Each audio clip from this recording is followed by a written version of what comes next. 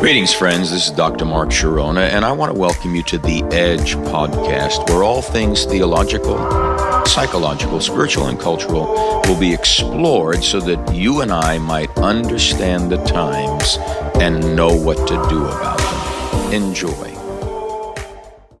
Greetings, friends. I'm delighted today to have with me Dr. M Coulter, who has a rich history in the academic world as a Pentecostal scholar and is now serving at Pentecostal Theological Seminary in Cleveland, Tennessee, was at Regent University in Virginia Beach, and is just one of the most well-respected scholars in Pentecost that I have ever met. And I just value his input and his insight. And we want to talk today about the flow of history from a perspective of Wesley and the holiness movement all through our current emphasis on revival and where things are going. And so, Dr. Dale, I'm delighted that you're with me today. I'm looking forward to this conversation. Thank you. It's so great to be here with you, Bishop Mark. I really appreciate and respect your ministry. And, you know, we've kind of cultivated a little friendship over the last year or so, and I've certainly enjoyed it and have nothing but immense respect for you. And it's just a wonderful thing for me to be here and have this conversation. Well, I'm honored that you're here. In one of our conversations, I mean, you have a tendency to blow my mind. I'm really amazed at just what you have been able to maintain in your vast awareness of the breadth of the way things have unfolded, not just in recent history, the last few hundred years, but in church history. But obviously, we are both part of a tradition that values the sense of the immediacy of God's presence, what we would call taking God at his word in the Pentecostal world, with all of its, if that's the original headstream of the current movement, then there are tributaries that come from that. But prior to Pentecost, I don't know that we can talk about the Pentecostal revival and what develops from it without going back to its Wesleyan roots and what flows from there. Can you just begin to talk a little bit about how we need to understand and frame a conversation on current reality based on historical reality? Yeah, thank you. That's a great lead in.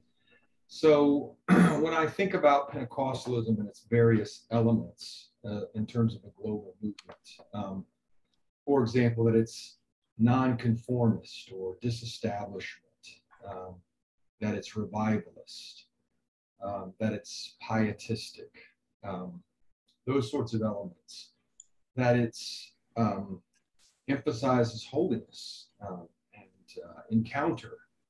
Those kinds of elements were really, many of them were inherited through the holiness movement with the headwaters, if I can use that analogy, in the Great Awakening, and particularly within Wesleyanism, John Wesley, Charles Wesley, the Methodist, the little holiness club that he and his brother and George Whitefield had. And, you know, out of that holiness club, they really wanted to bring renewal to the nation, to England. They were all British, and Wesley thought that holiness was the way to reform both the church and the nation. This was the mandate, he thought, for Methodism, to spread scriptural holiness throughout the land, really was the way in which he wanted to understand it. And as his theology developed, he fused together two streams. One is the kind of pietistic Reformation type of Christianity that he encountered when he first met the Moravians in a missionary trip to Georgia. And that was the experiential piece that was muted, I would say, but suddenly was brought into his conscious mind that Christianity is about encounter, and that you ought to sense the power and presence of God. And as a result of that, he developed his understanding of assurance, that the Holy Spirit bears witness with our spirit that we're children of God. This internal witness of the Spirit, which is deeply experiential, connecting to our emotions and our desires. And so he fused that stream, that Reformation Protestant stream of encounter, with this what you might call a process sacramentalism stream that he inherits from a group of Anglicans under the name the Caroline Divines, who themselves were fusing together Greek patristic Christianity within a kind of sacramentalism with some influences from Lutheranism and things like that. Many of them were there with King James and helped to translate portions of the King James Bible, men like Lancelot Andrews or William Laud, who was Archbishop of Canterbury. They were sacramental, they were process, but they emphasized holiness. And they were all emphasizing the cooperation with the Spirit in terms of making you like God, this Orthodox Greek patristic theme. So Wesley brings those together. Revivalism, experiential driven form of Christianity from the pietistic Reformation stream with the process driven, sacramental driven Christianity from the kind of Greek patristic through Caroline Divine stream. And that becomes really the center. And he weds that theology to an approach to discipleship, hence the name Methodism. It's a particular way of thinking about discipleship through a series of small groups that are interconnected. Connectionalism is really critical. And to facilitate these groups like bands, small groups of between 5 and 10 classes, slightly larger groups for discipleship, and then they would go up and meet in larger levels and society levels. To facilitate this, he needed a laity that was empowered. And so he really kind of let loose the laity and empowered them as a result of this. Now, because he empowered the laity to lead these bands, these small groups, and lead classes that were more like there wasn't a Sunday school, but think of discipleship classes, things like that. So laity were the drivers of Methodism within the Church of England, because it was a movement within. Because of that, an interesting thing happened. Women started to feel like God had called them. And there was an interesting development that went along with this. One of Wesley's colleagues, a man by the name of John Fletcher, who himself was trained at Geneva, but came over, became an Anglican vicar. He took Wesley's idea of sanctification. So Wesley had this idea that sanctification begins in regeneration at the beginning of the life, but you're pushing toward this moment of encounter called entire sanctification.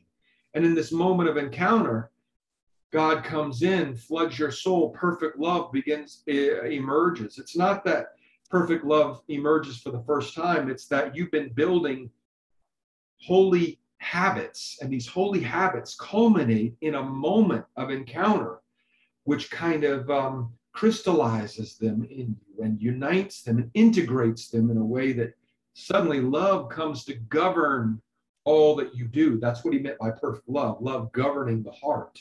It wasn't perfection in the sense that you become a perfect human being, you're free from temptation or anything like that. It was when love is completed. So perfect in the sense of love achieving a level of completion where it's governing everything.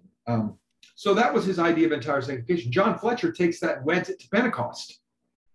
This experience of entire sanctification is what happens at Pentecost, the day of Pentecost.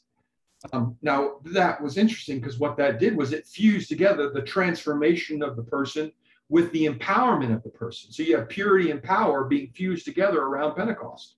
So the power through gift, charismatic gifting, purity through the sanctifying work of the Spirit.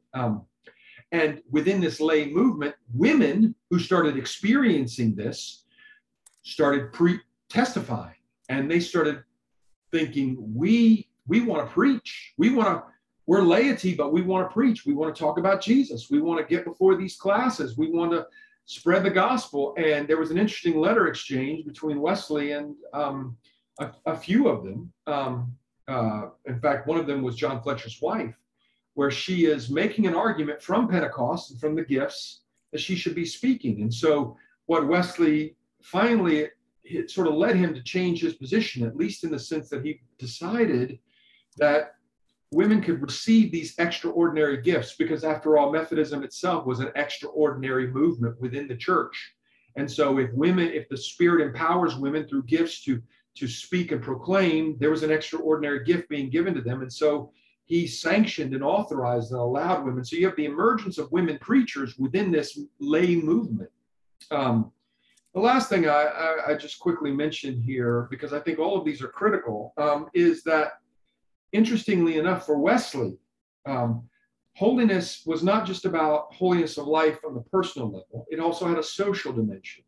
And there were two aspects of the social dimension for Wesley. Number one, holiness was social in the sense that you needed a community to develop it and cultivate it. This was the purpose of Methodism, to put you into community and bands and classes and all of that, so that you could cultivate holiness. But then there was a second dimension. As you cultivate holiness within the context of the community, and this was where works of piety emerged, you also should exhibit holiness through works of mercy, love of neighbor. So works of piety, love for God, worship, things like that. Works of mercy, love for neighbor. And that was critical for how you spread scriptural holiness. Consequently, towards the end of his life, he's so committed to this idea that he writes Thoughts on Slavery, in which he calls for the abolishment of slavery, the slave trade. And he makes an argument on the basis of the dignity of the human person, on the basis of scripture, a variety of things that he says in there. One of the last letters, the last letter that Wesley wrote was to William Wilberforce, in which he says to William Wilberforce, the young parliamentarian who ends up championing the cause of the abolition of the slave trade, rid the land of this, rid the land of it. So there's this social dimension. So what does Wesley bequeath? What does this Methodist movement bequeath? It bequeaths an understanding of grace that is synergistic. We cooperate with grace on this journey. It bequeaths the idea that salvation is a journey. It's a way of faith, a way of holiness, a way of salvation that you move through. He also gave the idea that grace is the operation of the Spirit within you. So there are multiple operations. Regenerating grace is the regenerating work, sanctifying grace. And then as Fletcher comes along and connects it to Pentecost, you have this kind of charismatic dimension that's going along with it. He also bequeathed the idea of empowering the laity on this journey of salvation, and that they can receive these gifts. And now suddenly women can function as preachers in the context of this movement. They were not formally ordained. Wesley couldn't really ordain anybody, but they were set forth as preachers. The Methodist idea of the lay minister comes out of this. And then that holiness involves a social dimension, right? So all those sorts of things. The one thing that Wesley doesn't give the movement, interestingly enough, is this strong sense of disestablishment. And what I mean by that is Wesley was an Anglican to his dying day. He believed in the monarchy. He believed in the Church of England. He was an establishment minister. He was part of the religion or the form of Christianity established by the government. He believed in it. But he was faced with a reality, and that reality was the American Revolution, quite a tumultuous political event on the world stage when it occurred in 1776, the Declaration of Independence and all of that. And Wesley, even though he was a monarchist, he saw the handwriting on the wall. And at that moment, he took a very large step, and he decided even though he wasn't a bishop, he was going to ordain people to be bishops over the church in the United States. And hence the Methodist Episcopal Church was born in that context of that necessity. It was born of the fact that England had been severed as a motherland from the colonies as the United States became a young nation at that moment. And thus Methodism in the United States was severed and thus became its own denomination. And when it was severed, it became a disestablishment, a form of Christianity that had not been sanctioned or established by the state, but was simply a populist form of Christianity. And that idea of an on-the-ground populist Christianity that does not need the state, does not abide by the state, but is nonconformist in that respect, is really important. So all of that comes into the 1800s. All of that comes into the 1800s, and starts to take root and begin to permeate and in the United States in this context. And it's in that kind of fertile terrain of Great Awakening revivalism and Wesleyan Methodism that the holiness movement begins to emerge. It really emerges out of the Second Great Awakening, but it emerges as a kind of fusion of Wesleyanism with this Great Awakening revivalism. And the early significant leaders are people like Charles Finney, Asa Mahan, Phoebe Palmer. They're abolitionists, right? Because they take Wesley's idea, thoughts against slavery, and they're pushing it in the US. In fact, Charles Finney and Asa Mahan are some of the first people at Oberlin College. And Oberlin College, from its opening, is a college that welcomes women and welcomes African Americans. So it's integrated. It's got racial integration and gender integration from the outset. This is all part of the holiness movement. So as the holiness movement grows, you have women coming in, and women ministers and women preachers and women evangelists. You have the way in which we bring about renewal in the land is through populist-oriented revivalism on the ground, right? We don't do it from above because we're not establishment. We don't have the reins of political power. No, we transform culture from below. It's a from below approach. Revivalism is always a from below approach, as opposed to reform, which could be from above, right? You can reform a nation if you can change the laws. And of course, we see that happening. This is exactly what Thomas Cranmer does in the Church of England. He uses the king and the cover of the king to bring Protestantism. It's a top-down reform going on. What Wesley is interested in, invested in, what Pentecostals and the Holiness movement inherit is not a top-down approach where you arrest control of the political reins of power, then you change the laws, and then you make religion part of the laws and bring that and impose from above. No, it's we change at the local level. We change the heart. We transform towns, cities, and people through bands, and classes. We network. And so this whole idea of networks, in fact, the holiness movement itself was one elaborate network. So that's kind of what gets bequeathed. Now, I've been talking a lot, so let me just stop there and say that those are the things that Pentecostals inherit without even realizing it. This is so profound. My. You know, I've certainly read many of Wesley's sermons. I was enthralled when I read his journal and his encounter with the Moravians. What I didn't realize when I had always heard the story about the one storm that really rocked his world, but there were many storms that rocked his world on the journey of the ship. And he would talk about how he processed his fears. But what I find fascinating, Dr. Dale, is the trajectory of things based on what you're sharing that lead us to where we end up in Pentecost 19, at least where it's, if we look at reception history, how it ties to Azusa Street, even though obviously it was going on other places. I mean, Frank Bartleman had been many places before he arrived at Azusa to claim there's a reason why it's here. You had mentioned in a conversation we had that not all the pietists were abolitionists, and that there was a sort of divide.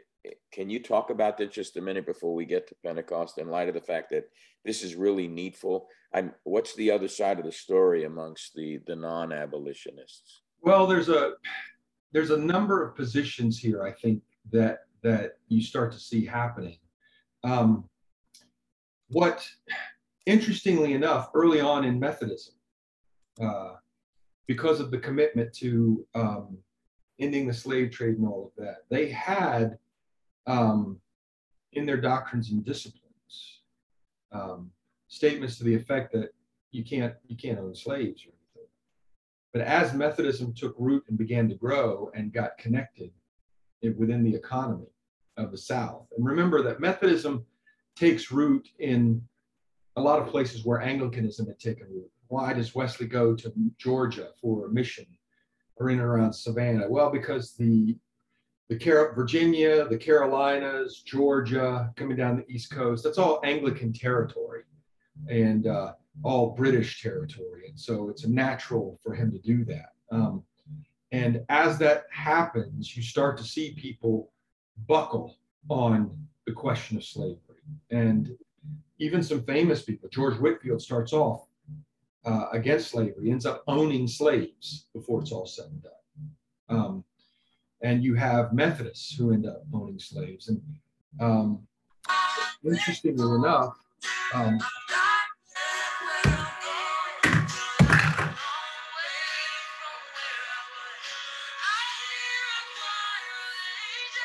sorry. No worries. It's never happened to me before. I'm really sorry about that. You're fine. You're fine. Honestly. All right, let me back up. I think I know what happened. My phone is keyed to my wife's to the car. My wife got in and turned on the key. That's what happened. So anyway, you get fracturing in Methodism between, let's say, in the early part of the 1800s, and you have the African Methodist Episcopal Church coming out of that. And that fracturing occurs in Philadelphia, in the north, because as Methodism begins to grow and take root, this issue of slavery keeps sort of haunting it. And there are two issues going on here that we need to see. One is slavery, but the other is, how am I going to relate to my African-American brother or sister in Christ? Okay, so it's two things. And those are we need to think of them separate, because you could be an abolitionist and be a racist. Let's just put it that way. Okay. Those are not always commensurate, those positions. And so what we start to see happening is slave balconies being built in Methodist churches. When I lived in Virginia, you could go into these older Methodist churches, and I remember one Methodist pastor saying, yeah, that's where the slave balcony was. Because slaves were relegated to another part of the church. You couldn't. And the African Methodist Episcopal Church breaks off over a conflict about where you should pray in the church house, where you had some Methodists who are African Americans wanting to pray on the main floor and then being physically moved to another part of the church and getting tired of this. We can't worship together as brothers and sisters in Christ. So that's where you get the fracture. That fracturing also occurs with the production of the African Methodist Episcopal Church Zion. So by the time you get to the 1830s, you've got the African Methodist Episcopal Church, the Methodist Episcopal Church, and the African Methodist Episcopal Church Zion. And one of the most famous AME, African Methodist Episcopal Church Zion ministers, is Frederick Douglass. He's a lay preacher, obviously very famous orator, former slave. And when he writes in his narrative, he writes of his owner's a Methodist. And it's in the context of the mistreatment. He said, I'd rather have been owned by someone who was not a Christian than someone who had theological justifications to beat me. At least so that person thought. And it's from Frederick Douglass that we get the idea that the Jesus of the Bible and the Jesus of America are not the same Jesus. Yeah. Right. And so he's critiquing Christianity in America because it's not real Christianity. So there's a part of Methodism that had kind of sold out, had lost its way on the question of slavery, on the question of racism. It had lost its way from what Wesley had tried to set up. And so that is certainly there within the movement. And it occurs because you've got economic realities. You've got the movement into a wealthier standing. So what you could call embourgeoisement, becoming middle class, right? And this also goes hand in hand with the way in which revivalist elements of religion start to get tamped down. We don't need that shouting in here. We're a little more, dignified than that. kind of thing. So there are a number of elements that are going into this, which create the context for the holiness movement as a movement of renewal within Methodism, which itself was a movement of renewal and reform within the Anglican Church. Right. It had to be renewed because it had gotten caught up. So I think what we can begin to see here are things like economic variables, things like social standing in the community. When you begin to get cultural capital and political capital in the community, all of these things begin to contribute to a nominalization. We begin to get Christian in name only. We begin to tamp down the encounter elements, those encounter dimensions, and revivalism slowly, it dies the death of 1,000 cuts, would be a way of putting it. So that's certainly part of the mix, and that's very quickly. I'll just say two other things here. Within abolitionism, there were two other positions, and these were in conflict with one another. All abolitionists wanted the slaves to be set free, emancipated, but then they were split on what to do with African Americans once they were emancipated. And there were some, like Charles Finney, who said, no, we have to integrate. We got to integrate, man. That's the only way forward. That's what the church is.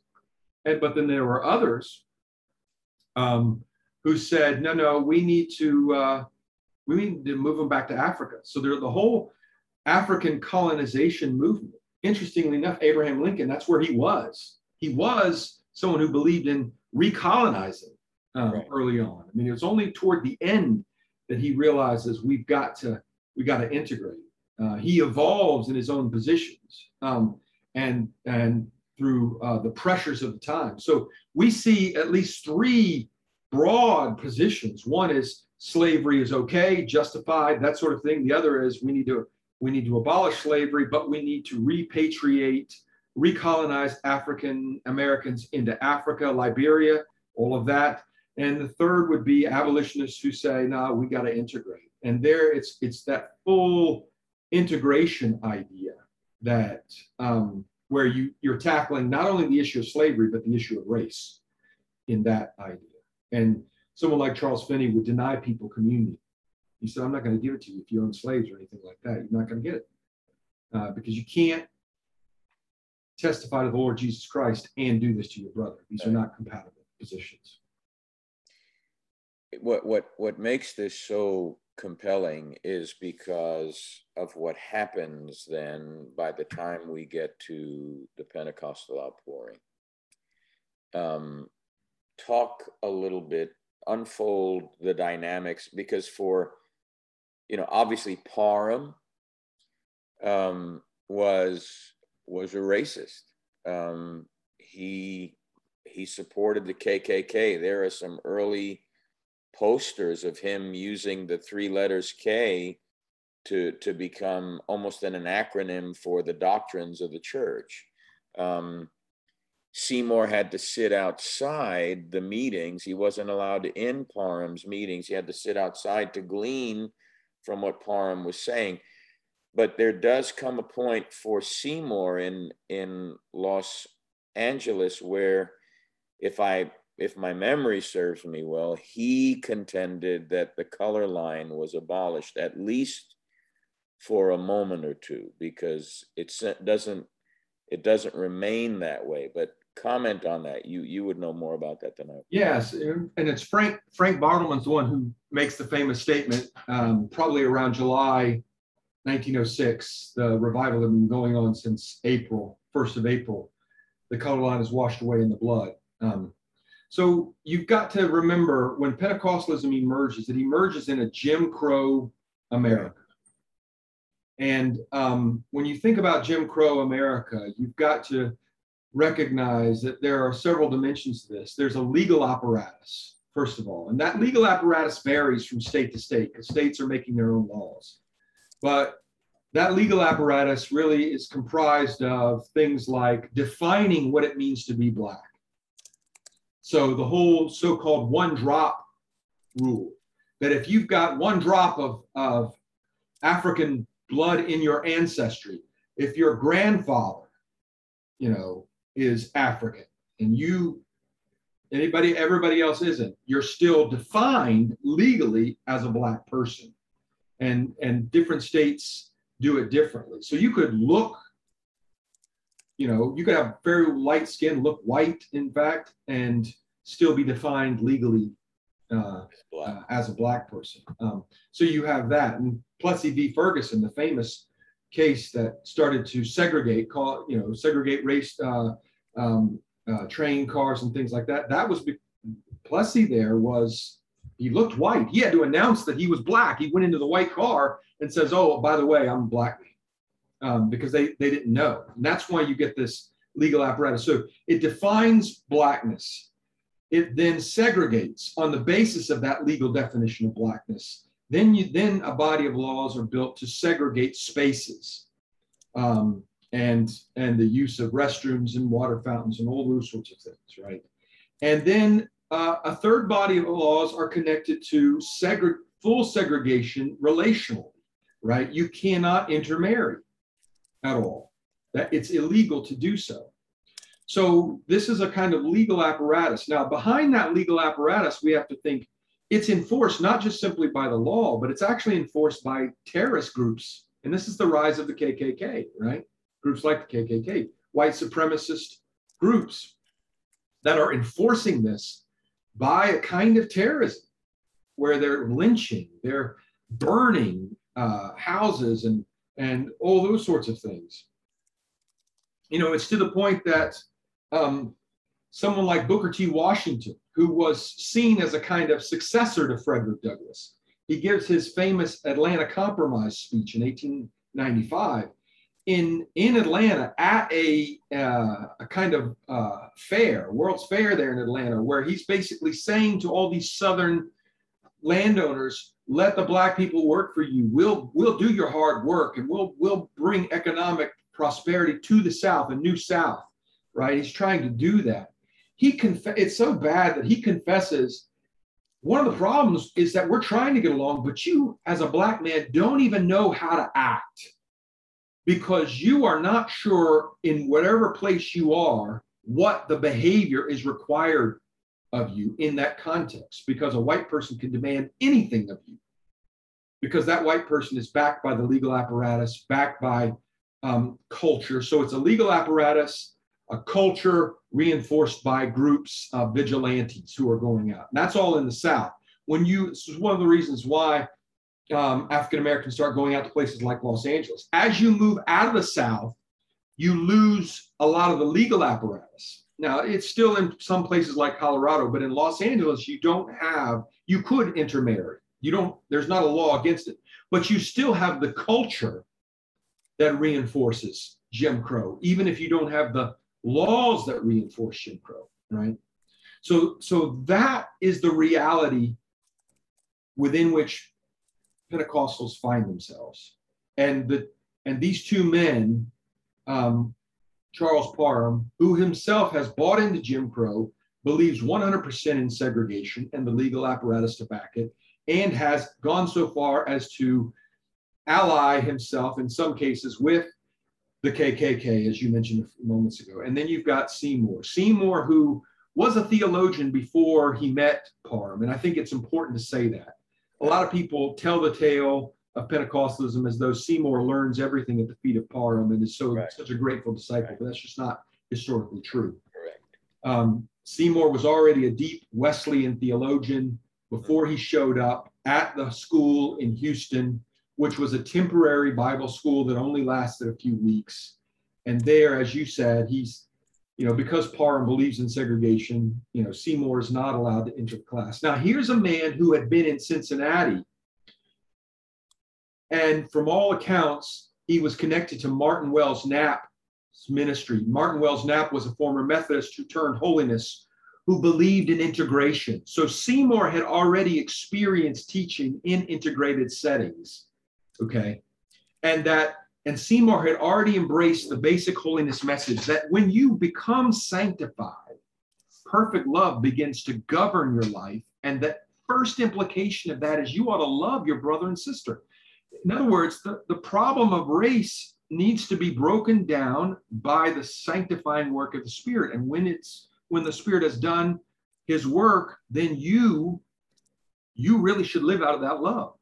So he had experienced that in Cincinnati, and he gets to Houston, and now he's got segregation staring him in the face, right, in the figure of Parham.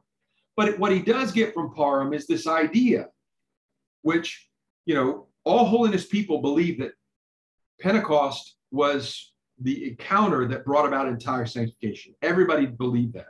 What he got from Parham was that the sign of this was speaking in tongues. And the other thing he got from Parham was that Parham accentuated the charismatic dimension.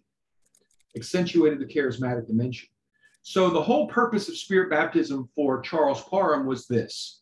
It was a charismatic work, evidenced by the gift of tongues from Paul, the Pauline gift, which Parham interpreted as speaking foreign languages, and that then prepared you for end-time mission. That was essentially Parham's theology, right?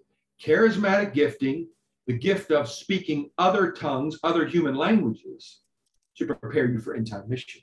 Seymour initially embraced that, goes out to California and starts to preach. And he's initially preaching that sort of message, integrating it within his Wesleyan sanctification idea. The Wesleyan sanctification idea that told him the races are united if under this work. So, as you know, the story is, he starts off in a holiness church, he gets put out, then he goes to an African-American home on Bonnie Bray Street. And I think it's really important to know that Pentecost breaks out in the home, the parlor, the living room of an African-American couple. And there were some white folks attending, but it's in the home. So Pentecostalism comes out, at least in the United States, comes out of the home, of the womb of African-American Christianity. Holiness, Christianity. It's being attended by some white folks. This all happens within the first weeks of April.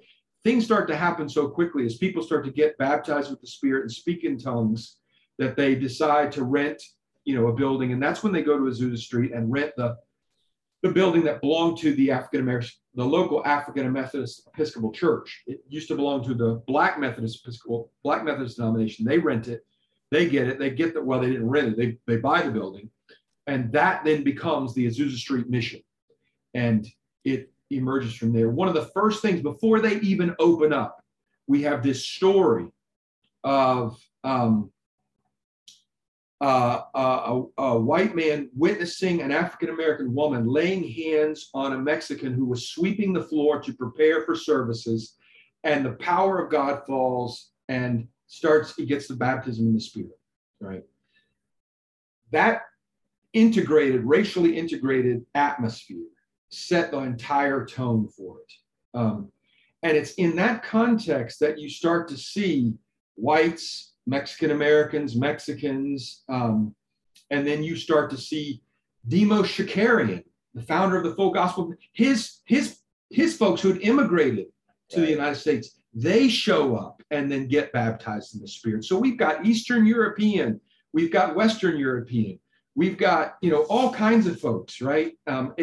So it's an integrated meeting, and it's integrated on all levels. What do I mean by that? I mean, it's integrated in that there's no segregated seating. They're sitting wherever they want. It's integrated in that there's no segregated platform. It's not like whites are in certain seats or blacks are in other seats, or, no. It's integrated on the platform. It's integrated in the seating. And Seymour wants a leadership that reflects this. So the first appointments to the elders who kind of govern the place is an integrated body of men and women, different ethnicities. This is all happening in those months between April and September of 1906. So it's just this sort of amazing kind of groundswell, this movement in the middle of a culture of Jim Crow, that we're going to be integrated and we're going to come together.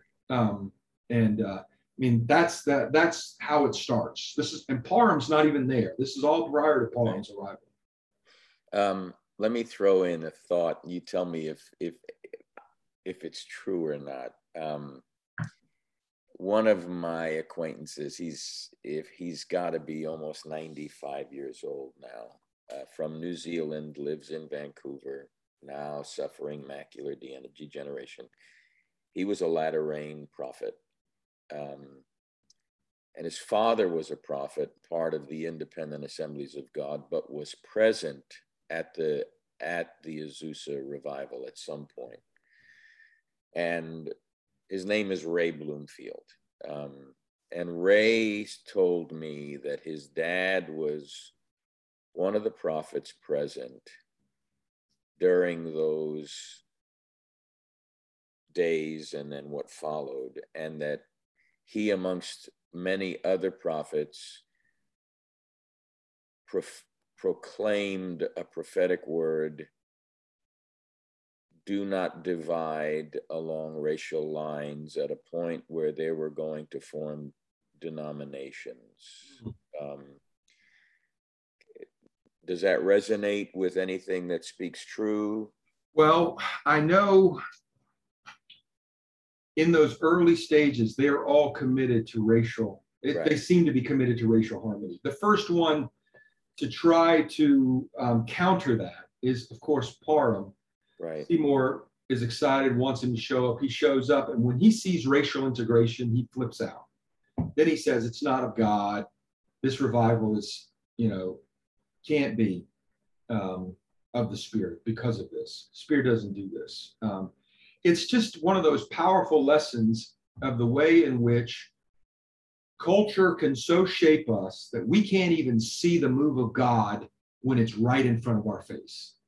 When we're standing in the middle of the holy place, we denounce it as with Ichabod, with the word Ichabod, which itself to me is a judgment upon us. Yes. That we cannot recognize what's happening, even while we're standing in the very place of holiness, which is what we see happening with Parham.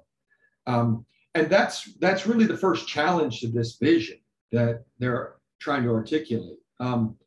It doesn't really take root. I mean, even though Parham goes across town, tries to set up a rival mission almost immediately, but people seem to rally around Seymour. They seem to be with him.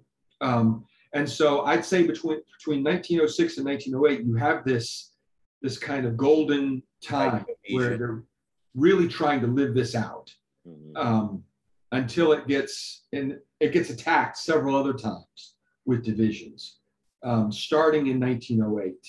And between 1908 and 1912, there's just, one attack on this vision after another.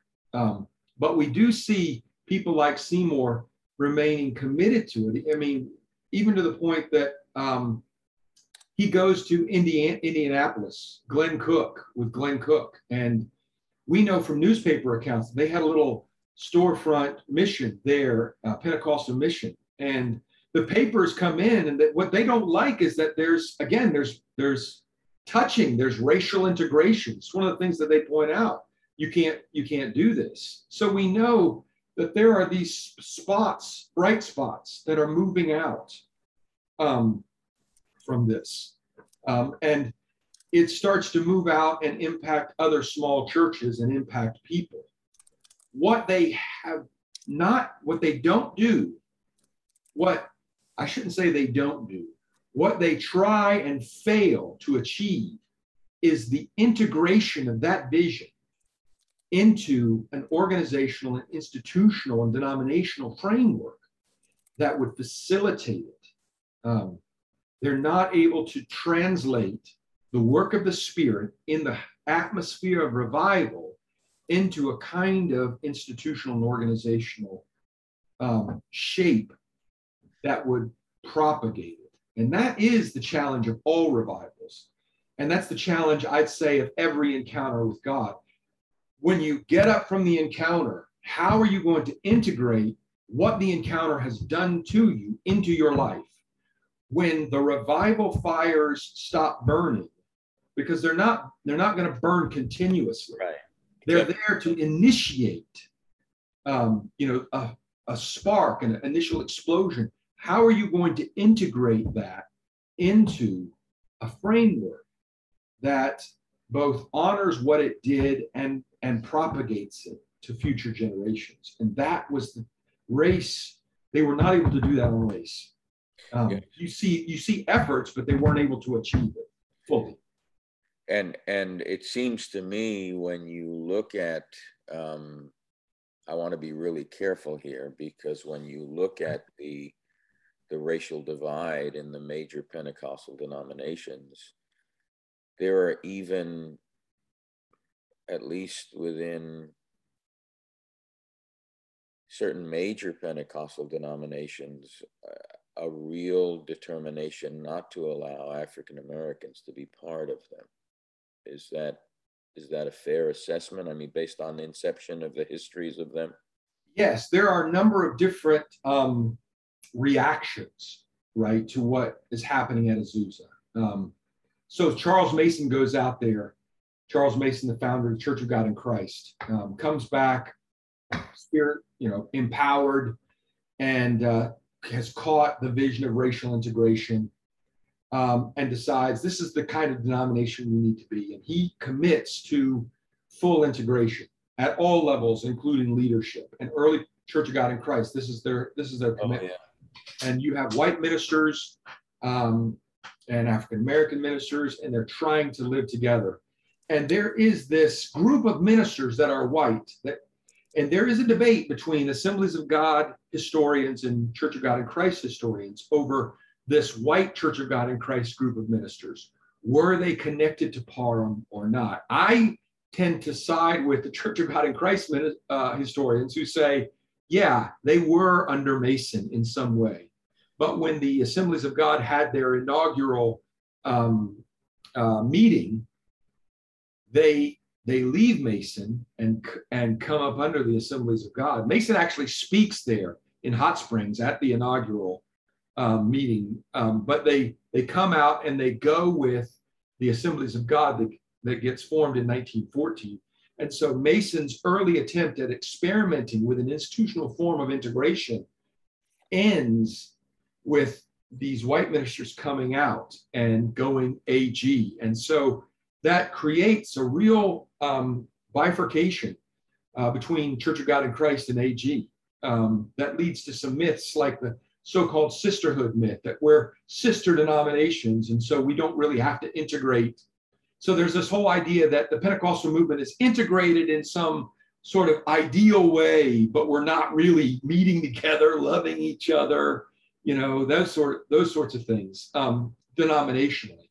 And that sort of stays that way. Mason makes another effort to try to integrate, but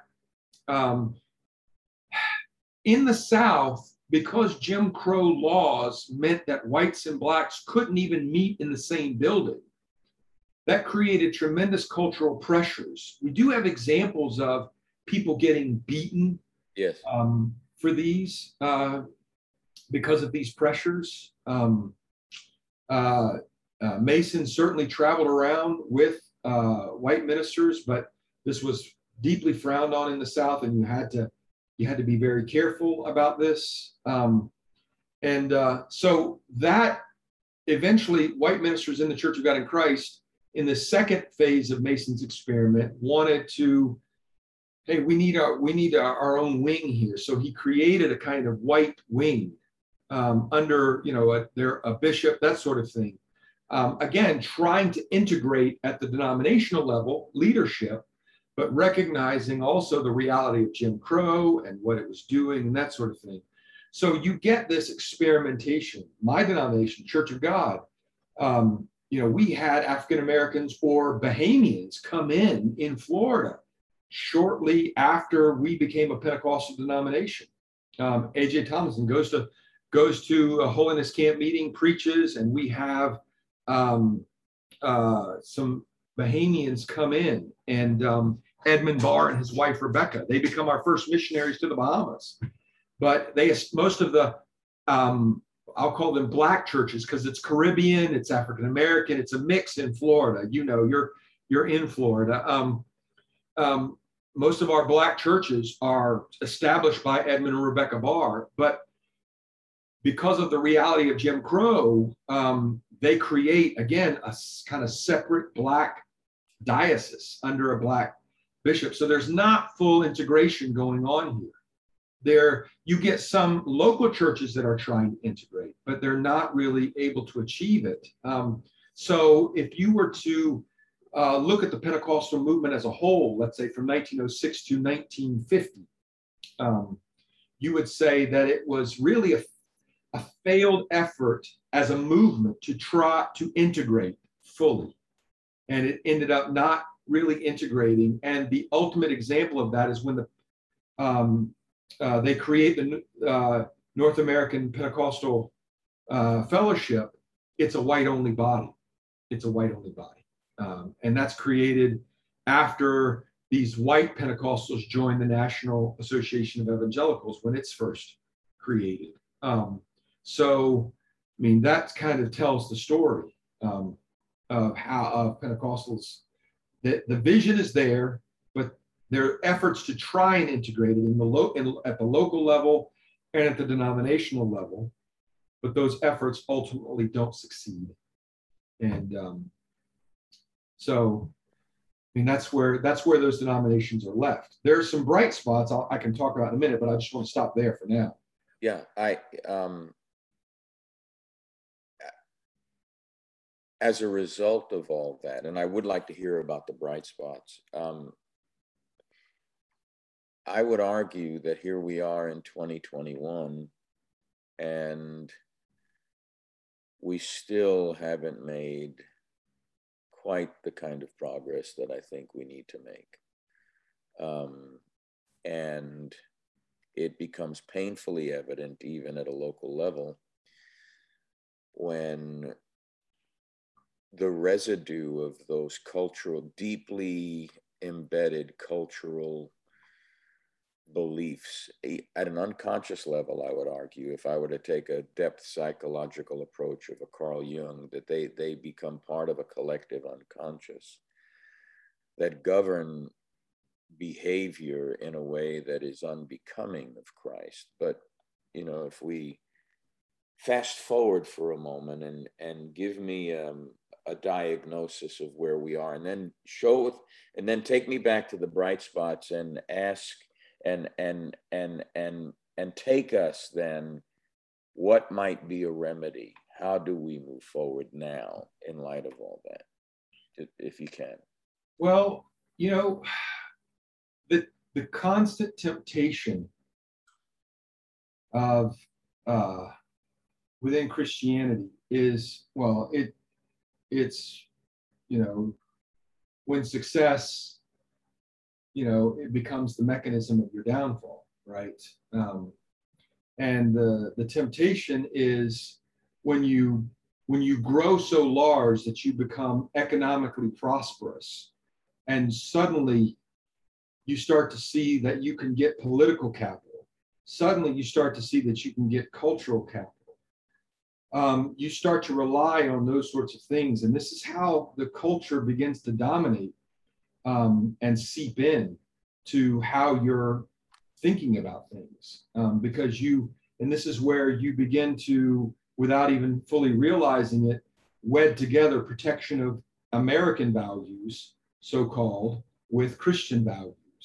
And sometimes you need a Frederick Douglass to come along and say, you know what, those are not always one and the same. I'm sorry, but they're not always one and the same.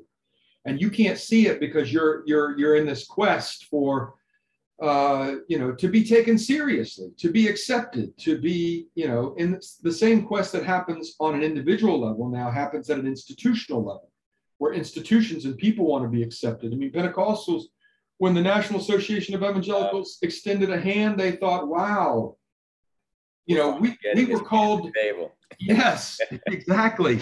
You know, we were being told that, you know, this was of the devil, and now the people who were telling us this suddenly have extended their hand. So we've arrived in a sense. And so there's that constant temptation that's always there that keeps you from saying what needs to be said sometimes, prophetically speaking, or from doing what needs to be done in terms of holiness and what holiness means. And even, and here's one of the challenges I think we see today. Even the very